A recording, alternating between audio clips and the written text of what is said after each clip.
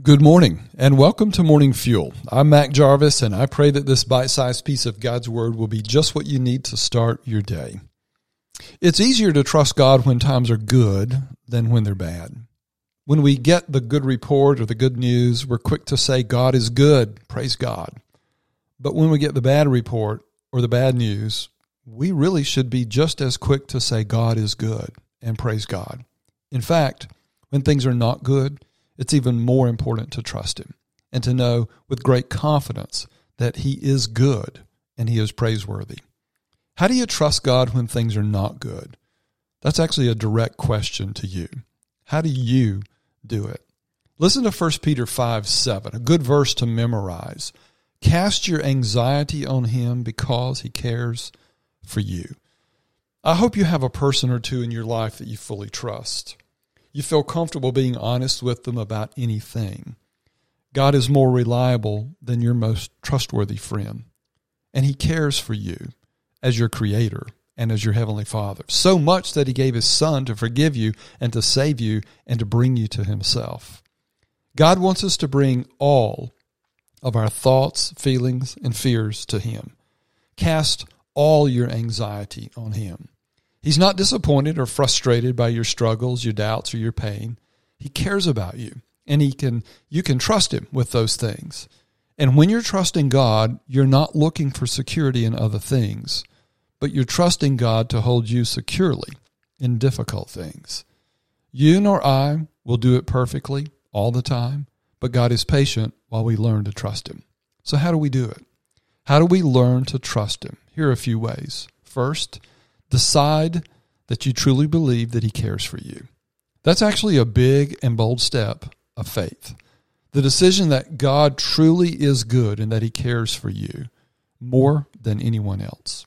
Second, turn to His Word. God knew that we would need to go somewhere and get something when we're struggling, so He gave us His Word. It is truth. It records ways that God responded to His people in difficult times. And because the Scripture is God's Word, it has power.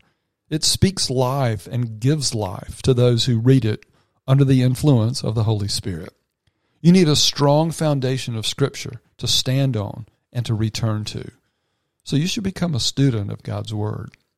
Third, confess your unbelief to God. I wonder how many of you have ever been taught that. Yes, God is good and patient, and yes, He understands our struggles with belief, but unbelief for the believer is sin. In Mark 9, a man asked Jesus to heal his son, if you can. And Jesus asked him if he believed that he could do it. And the man responded, I believe, but help me with my unbelief. And that describes every one of us.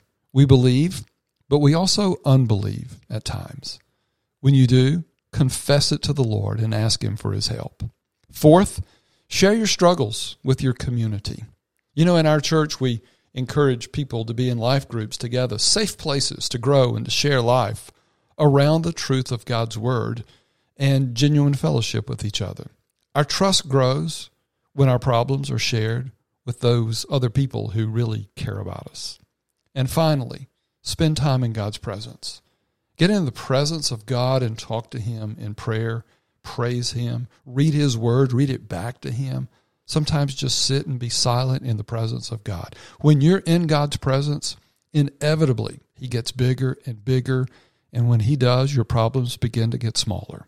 A big God is easier to trust. He is completely trustworthy, and He doesn't ask us to trust Him blindly.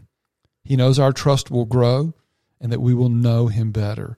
And that's when we will become convinced that we can cast our cares on Him because we will know that He cares for us. Let me pray that for you. Heavenly Father, may your son, your daughter trust you today. May they trust you in their struggle.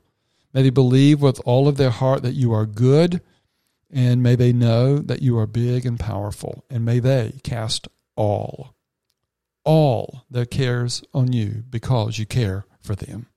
In the name of Jesus Christ, I pray. Amen.